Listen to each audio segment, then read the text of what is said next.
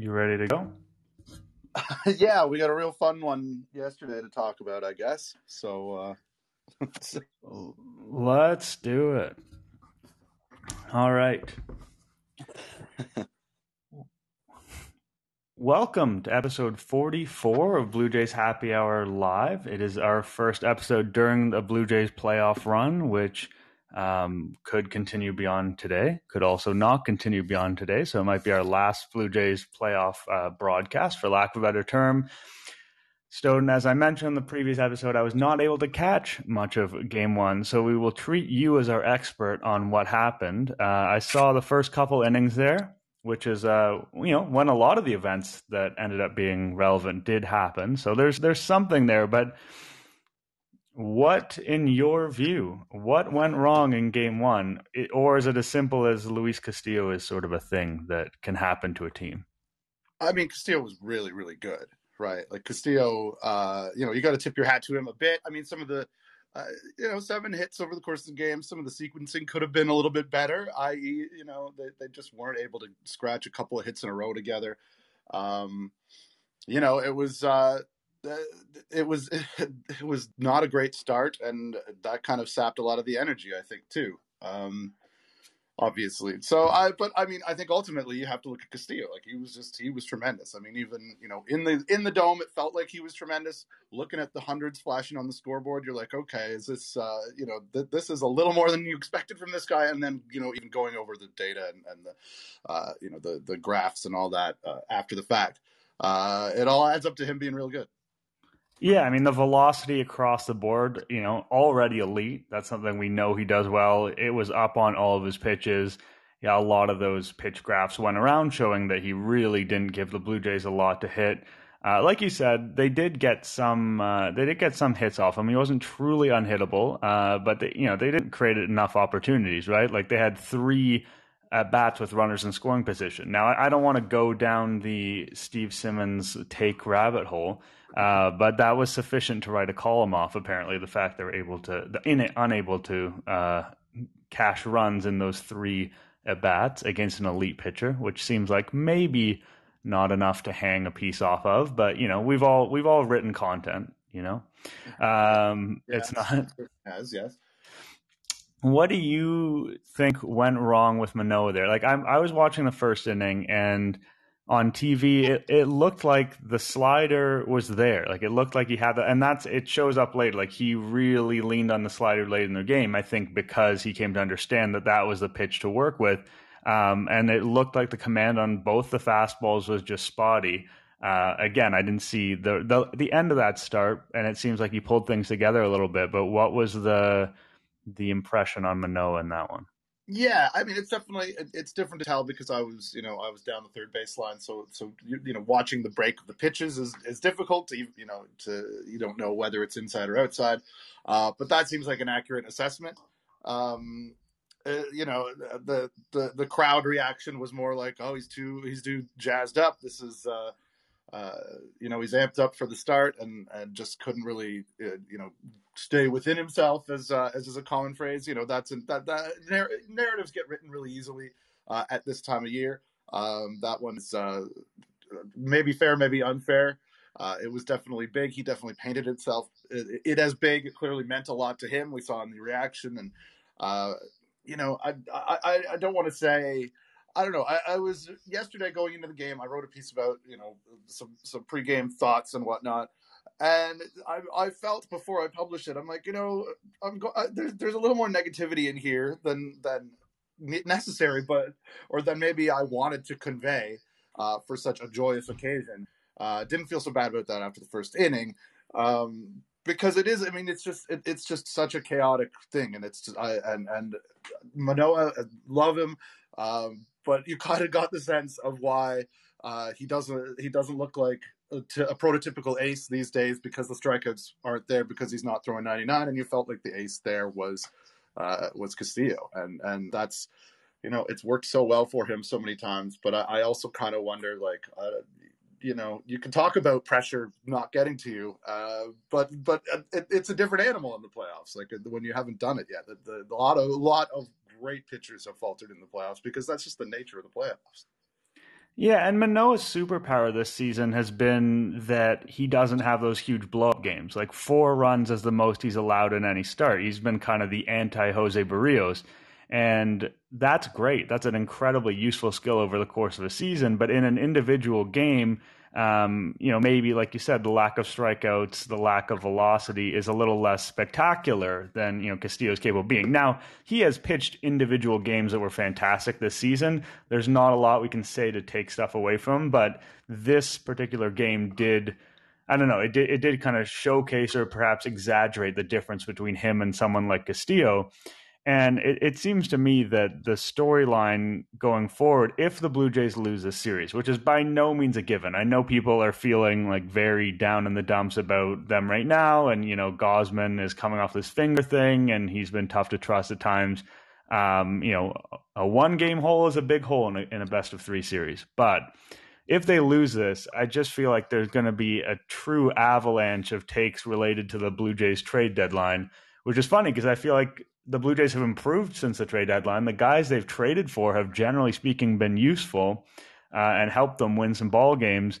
And so that storyline had kind of been put to bed, I would have thought, and then bam, it hits you right in the face in game 1. A little bit, and I mean, I guess that's why it would naturally be a talking point, right? Like that the story at the time, or the negative way to look at it at the time. If you were, really shocked that they didn't go out and do more, and I think we were surprised they didn't do more, but also I remember spending weeks talking about, just sort of limited upgrades, and kind of like exactly what we did see. I mean, they didn't get that big starting pitcher. The Mariners paid a huge price for it, but they had other reasons for, for feeling that they needed to do that. But yeah, I mean, you can't run from it. I think that will definitely be a talking point. Like, why didn't they go out and get a guy who could do that? But also, he wouldn't have been starting over Manoah anyway. Like, Manoah was going to be the guy, pretty much. Even if Castillo had been on this team, I think Manoah would have been this guy. So, what are we even talking about? And yeah, the one, the 1 game hole is tough, but. It could just as easily change. It could change very, very, very quickly. But Well, not. yeah, as John Schneider said, they have won a couple games in a row a few times here over the course of an 162 game Yes. season. I think that the point you made about the fact that Manoah would have started anyway is exactly the right point. Like, if you look at Luis Castillo's numbers, he was not as effective as Manoah over the course of the season. Like, maybe his highest ceiling, which was basically that start, you could spin a narrative in your head based on arguably overreacting to the last game, that his high ceiling might be higher than Manoah's highest ceiling. But you'd rather have Manoah. Most of the outcomes, there's a reason that the Blue Jays were heavily favored in this first game across betting markets and stuff, which you don't have to get into. But like, Manoah is a guy who has driven winning for them for 2 years now. This was a tough start, and it's unfortunate if he ends up being a bit of a fall guy here. But you're right. Like, Luis Castillo, if the Blue Jays had gotten him, he probably would have pitched game 2, maybe. I don't even know. You could make an argument that he would have been like the guy in reserve who they bring out of a bullpen in a game 1 or 2, or maybe starting game 3. It is, the Blue Jays would love to have had Luis Castillo. That would have been a good thing for the Blue Jays, but I don't think that there will be an outcry if this goes a certain way that I'm not sure will be totally fair. Because again, you look at the guys, like Anthony Bass has been great for them. He really has helped solidify a bullpen that's improved. Zach Pop is an interesting longer term project for them, but also someone who's helped, especially at the end of the season. And you know what? Whit Merrifield's been great on balance. It hasn't been a great experience the entire time, but Whit Merrifield has been really good, and he may yet have something to say in this series or deeper in the playoffs in terms of the Blue Jays having success, like with his speed and versatility. And the injuries that they've had now, they kind of need Merrifield at this particular moment, and he's a consistent fixture in their starting lineup. So it's not like the guys they got are not helpful at this time. It's just, a 3 game series invites the prisoner of the moment mentality.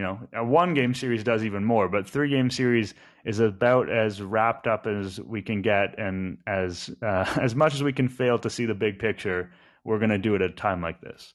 Yeah, I think that's right, but also, there's still time. There's still time for Whit Merrifield to leave an impression on the series. There's still time for the bullpen to do that as well.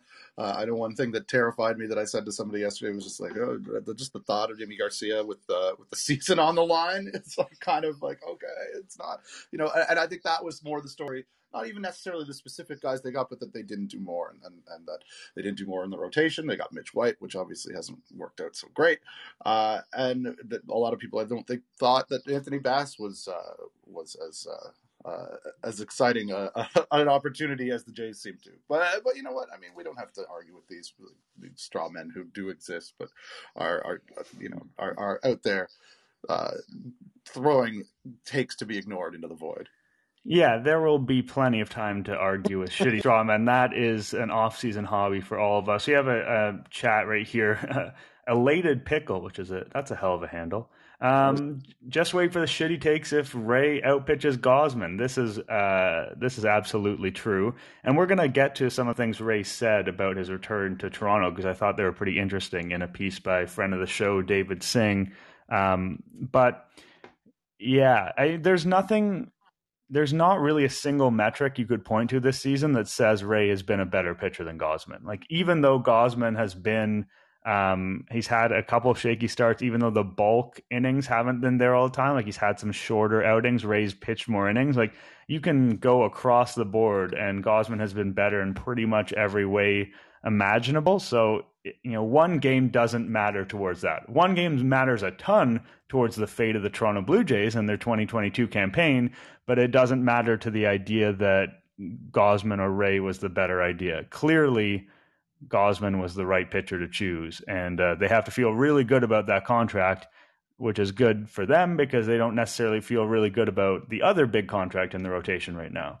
Yeah, and that'll be very interesting to see, because it's all hands on deck. They'll give us some, if necessary, they may give us some indication of what they really feel and how much trust they have in Jose Barrios, based on whether or how he gets used, as they try to do whatever they can in these next two games to get wins and to move on. And yeah, I think you're absolutely right, obviously, about Gosman and Ray. Ray has, like he did last year, seemed to have a bit of a rough September. And I kind of joked on Twitter earlier about, the guy who, max effort all the time, kind of wearing down a bit at the end of the season, maybe. Like, that definitely felt like that was kind of the thing that happened last year. And I know Ray's been a bit of a different pitcher this year, but and not throwing quite as hard, but also I feel we'll hear some grunts today. I think there's some of that to him because that's what got him that contract, which he richly deserved. But yeah, I do feel like it's a favorable matchup for them. I think a lot of people have pointed this out, how there's no changeups from this lefty, or limited changeup use. Kind of, I saw tweets going around where just where he likes to pitch is where Jay's hitters tend to like to swing. And that coupled with the season that he's had and the way that his season's ended is kind of it definitely gives you hope, and that's more than I feel a lot of Jays fans had during the game on Friday night. Yeah, we'll dive a little bit deeper into the Ray Gosman matchup because that's really at the center of what's happening today. But we do have a caller, so let's get to Harley here. Yeah, let's do that. Harley, thanks so much for giving us a call, man. Yeah, hey guys, long-time listener. Just have to say first of all that Drunk Jays fans was just the gateway to my Blue Jays addiction back in high school. So I'm so sorry. Yeah, no, it was I remember the 2012 graphic for some reason sticks out of my head. I think of that one every once in a while as well. Anytime I hear the word 2012, I remember the collection of severed arms. Drunk Jays fans, yeah. Well, thank you, man. I was just gonna ask if you guys feel. I feel a bit fortunate, honestly, that they're going with Ray in Game 2 instead of Gilbert, just with the lefty matchup, home run prone. So I just wanted to get your thoughts on that decision.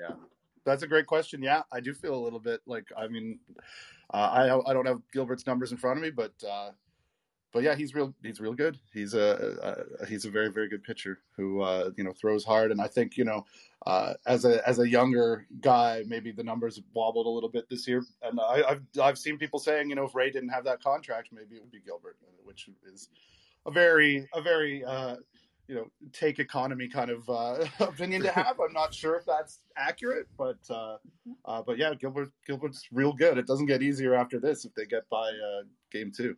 Well, one thing I do want to add on Gilbert, if you want to feel encouraged about a potential game 3, is the Blue Jays do have really good numbers against him. So, like, the current Blue Jays lineup has 75 plate appearances against him, and they've slugged 600.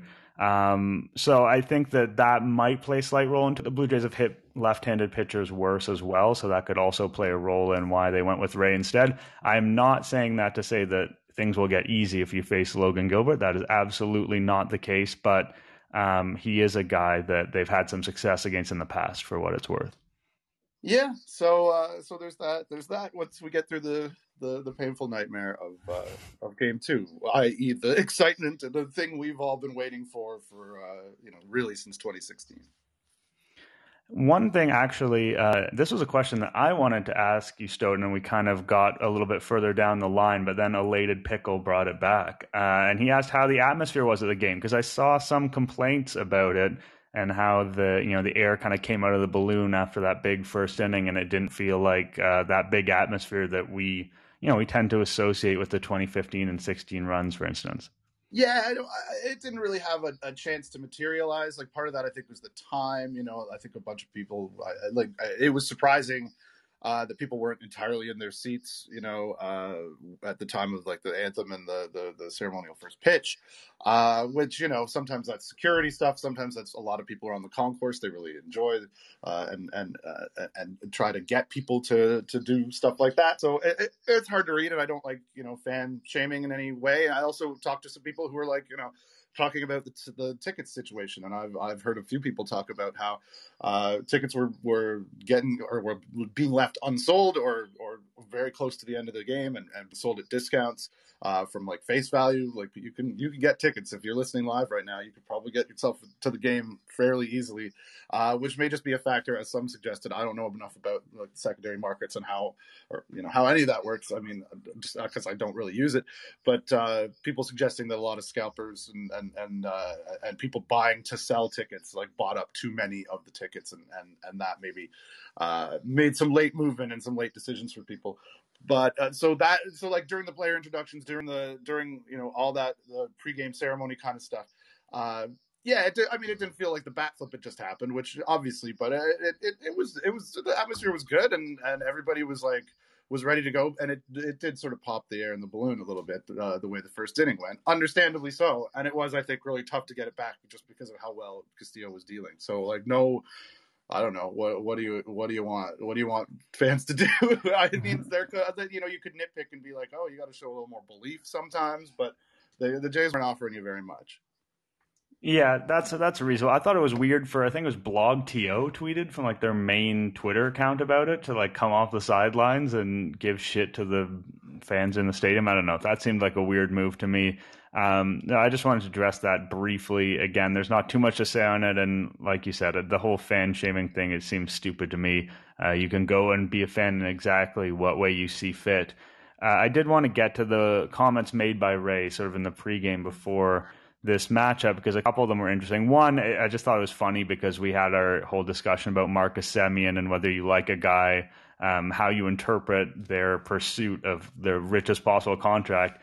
And Ray was very overt when asked, like, why did he pick Seattle? And apparently there's some things not quoted in the story at Sportsnet. So I don't want to say that he said something about the young players in Seattle and noticing the energy when he went there. But it seems kind of like bullshit, because what he then said was, obviously the financials behind it were a big part of it too, because I'm trying to set up my family for a long time. I'm not going to sit here and lie to you.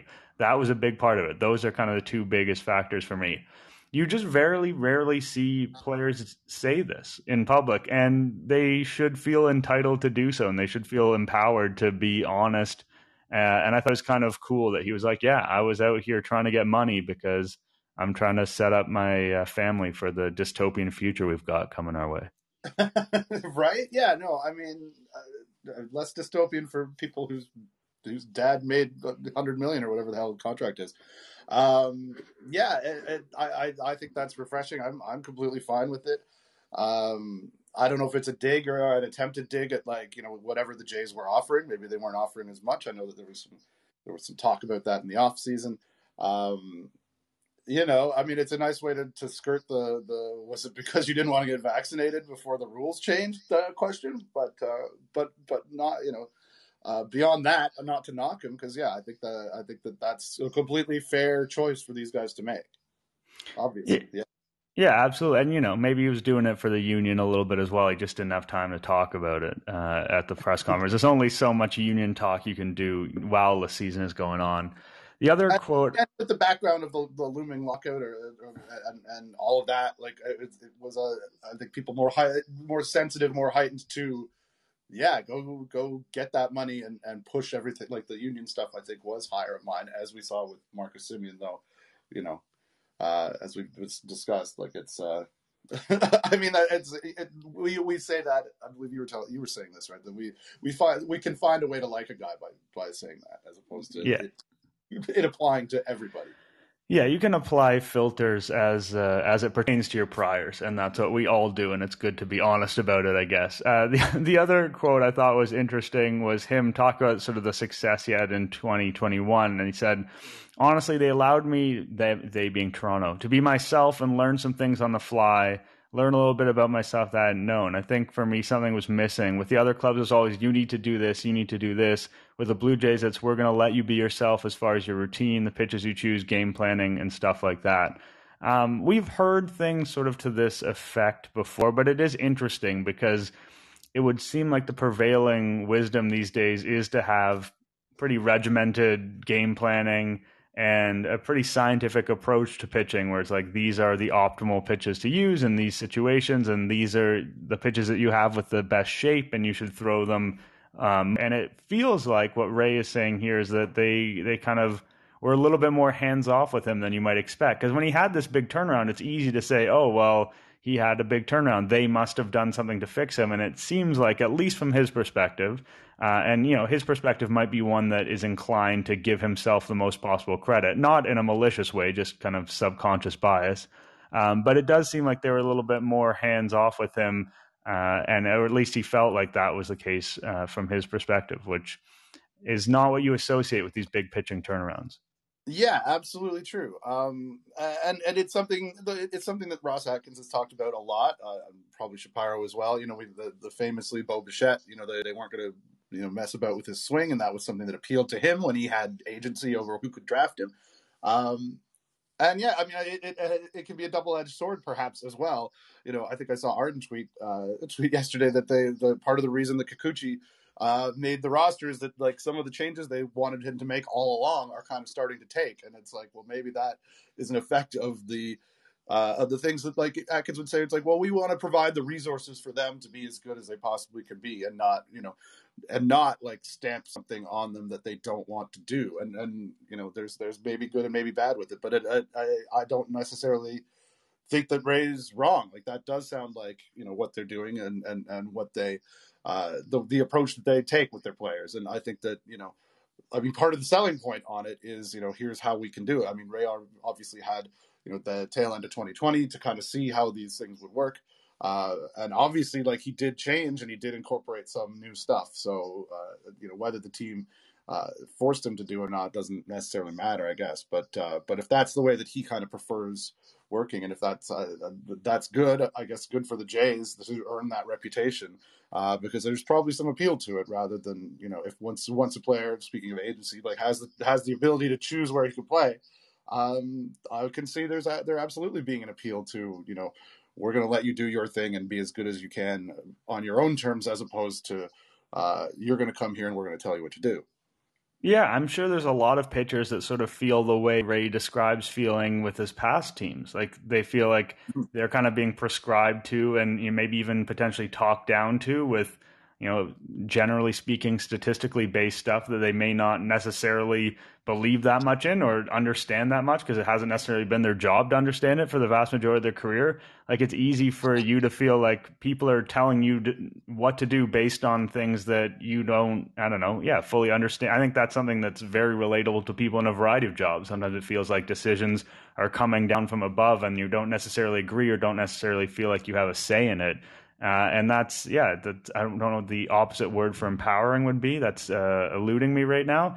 but that's probably how it would feel. Before we get to the Gosman Ray kind of drilling down on that matchup a little bit more, because that's really at the center of this game too.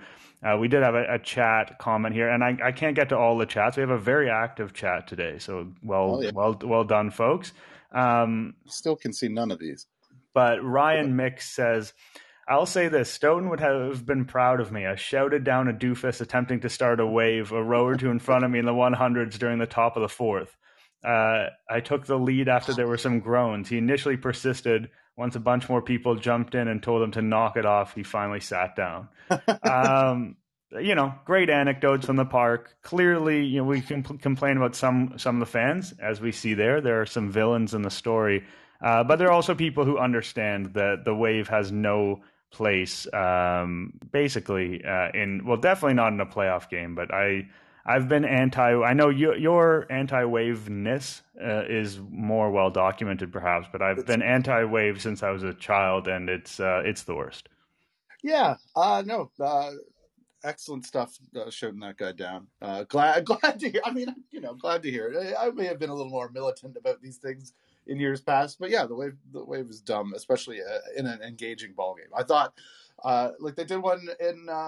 Did they do one in Baltimore? Or they did one in They did one in a meaningless game or a blowout. I think in the Red Sox series.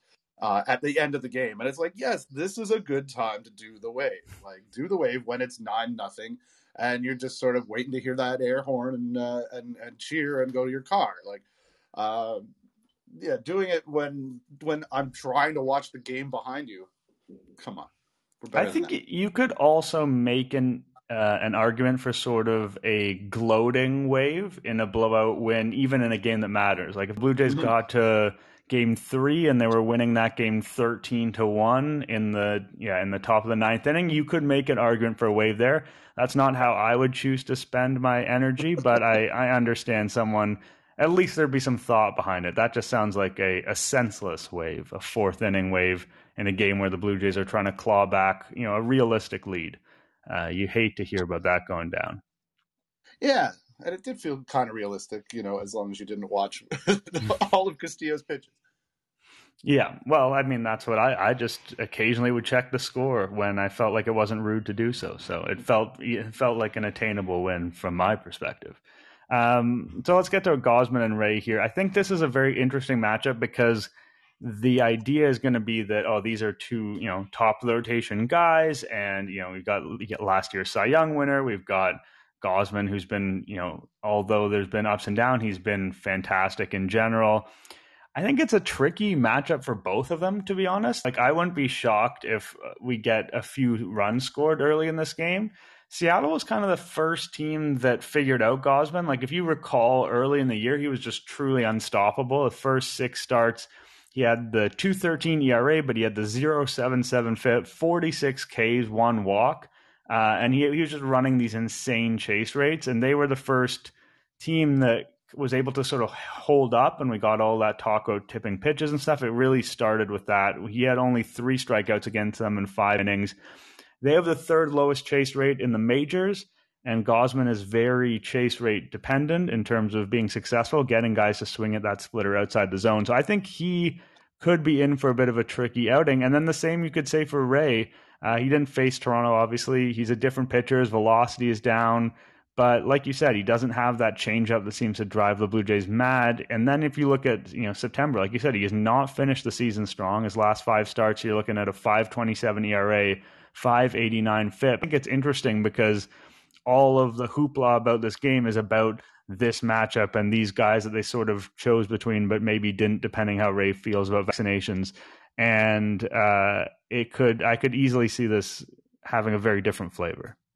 Yeah, it could be. I mean, for Jays fans, you kind of don't necessarily want it to become a battle of the bullpens real quick, because there's really good over there, and the Jays is fine, but yeah, I think you're absolutely right. It could. I mean, and Osmond. I mean, BABIP shouldn't be sticky, but it's been a weird thing with him all year, which I don't know if anyone has properly really figured out, like why that keeps happening, other than. He just is so chase dependent that he does get hit hard when he happens to get hit. So, that could absolutely be something that factors in. to this game, as could Ray getting hit all over the yard. Like it's really it's up for grabs. It's up for grabs. It's kind of why you really would have liked to win game one, but because like Gossman, as you said earlier, like not the guy, not a game one starter that I would have trusted. I mean, game two seems fine. He's the right choice here. Ross Stripling would have been a fine choice as well, but he's prone to a blow up, and I think that was part of the appeal of Manoah, like you said, like this just not having those kind of games, and Gossman feels like sometimes that has happened to him a bit this year. Yeah, absolutely. And for Ray, just a couple notes on him, because I think a lot of Blue Jays fans haven't, watched a lot of Ray this season, which is absolutely reasonable. He is no longer on the team. He plays in a different time zone. The velocity is down 1.5 miles per hour. That's pretty significant. He started to throw a sinker now. He basically didn't do that with the Blue Jays. He has dabbled with it a little bit in the past, but now it's up to 20.8%. So that's a big pitch. So for those of you who feel like, he was a big fly ball guy with the Blue Jays, and, you could have a nasty Vladdy moment with him, because now he does that. And then a couple of guys to watch here. Springer has been great against Ray. A 933 slugging and 17 plate appearances, small sample, whatever. Teoscar is your big lefty killer this year, 175 WRC plus against lefties, 140 for his career. He's always done it. And then Espinal, too. He's sliding into the lineup today. It'll be interesting to see how he looks physically, but a 137 WRC plus versus lefties, and that's his career total as well. People, I don't think, realize just how extreme Espinal is on the lefty-righty splits. Like, he's an Albert Pujols who plays good defense at the middle infield. So somewhat. I mean, maybe the Pools of the last 10 years as opposed to the last 10 weeks. But yes, sure, yes, exactly. The modern Pujols. Yeah, I think you're right. It'll be interesting to watch Espinal and to see how he does. But yeah, there are reasons why Mariners fans should be wary of this. Also, I saw like a City TV guy mentioned that Ken Griffey Jr. was around, and I'm like, that's bold. That's I know you don't have any World Series winners in your illustrious history, Mariners, to bring to the ballpark. I mean, Griffey's allowed to go wherever he wants, obviously, but I don't know. I don't know if the guy who left for greener pastures and was in the team when it was really good and just could not get over the hump is the omen you want. But hey, I'm not the Seattle Mariners or Ken Griffey Jr., who I love, by the way, but I just think that's kind of funny.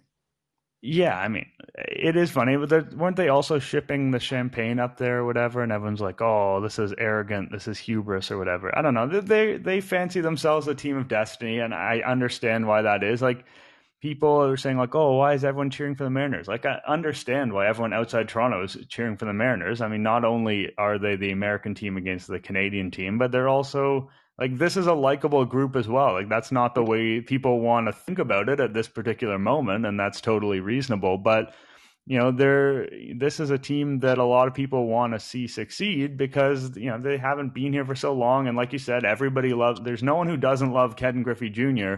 But this is it's an unfortunate situation that the Blue Jays have come up against them in this regard. But at the same time, like, I don't know, would you rather be playing the Tampa Bay Rays? Well, maybe the way they've looked, but going into the series, I think this is what you would have wanted. Like, it might be that we close out this episode in a couple minutes and the game goes on and the Blue Jays lose in convincing fashion. That is all on the table. But I think the Seattle Mariners at home was kind of what you would have wanted all along. Yeah, I think that's absolutely true. And it just shows you what a short series is all about. And it also makes you kind of think about, the previous wildcard format, which would have, the Jays would have hosted yesterday's game basically, and maybe they would have played it a little bit differently in terms of, it being a one and done in the wild card game kind of thing. But also in the one previous to that, the Jays would have been the only wild card team at some point in MLB's history, and would have simply proceeded to the LDS, and that to me seems like a nice idea at this point in my life, and at this point in this series. Yeah, it is. It's interesting how much has changed. I think this is, to be honest, I think this is the right balance. The one game is such a spectacle and it's so much fun, especially if you don't have any real stake in it whatsoever. And you normally see the best possible pitchers. And there's some exceptions when guys need to get there or whatever. But I just don't think that a single baseball game, three games is also unbelievably fluky. I'm not going to pretend like there's a huge difference, but psychologically speaking, it feels like giving teams the slightest margin for error makes sense to me. And I understand you can't draw out a huge series. You got to get all the playoffs done. So I think that this is the right format, even if a lot of Blue Jays fans may not feel that in a few hours. But also, again, we're speaking at a moment where people are pretty down on the Blue Jays. It could be a very different tune in a matter of hours. Yeah, I'd like to think that it will. Just trying to manifest that. But yeah, I don't want this to end. I also think, practically, in terms of like the Blue Jays being a team that, if it's not going to be this year, though it absolutely still could, like have that deep run, go to the World Series, win the World Series. Getting some of these guys more at bats in playoff situations, having them go through this experience a little more probably couldn't hurt. So to be 2 and done after being 2 and done in 2020, missing it by a game last year, it feels like that's like, I mean, I don't know what, like, development isn't the right word for it, but I mean, I think that there probably is something to the fact that, George Springer has all that playoff experience and seems to do well and thrive there. I mean, partly that's because he's just a great player, but like, I don't know, that's something that people in the industry seem to take a little bit seriously. Maybe that's changing, and maybe that's sort of built for narratives more than it is like for the way that the sport actually works. But even if I knew they were going to lose in a couple series, I think it would be probably a good thing to see this team really kind of like get their feet underneath them and feel the playoffs a little more than just like really being bounced quickly. Other reasons why I don't want that to happen as well, obviously. Yeah, and we will get into sort of the what constitutes a success for the Blue Jays and what was the 2022 season. And it's silly to talk about that because they could still win the World Series and they could also be done in a few hours. So now is not the time to parse that particular topic. But I do agree with you that there is value in kind of making some playoff progress with this group for the first time.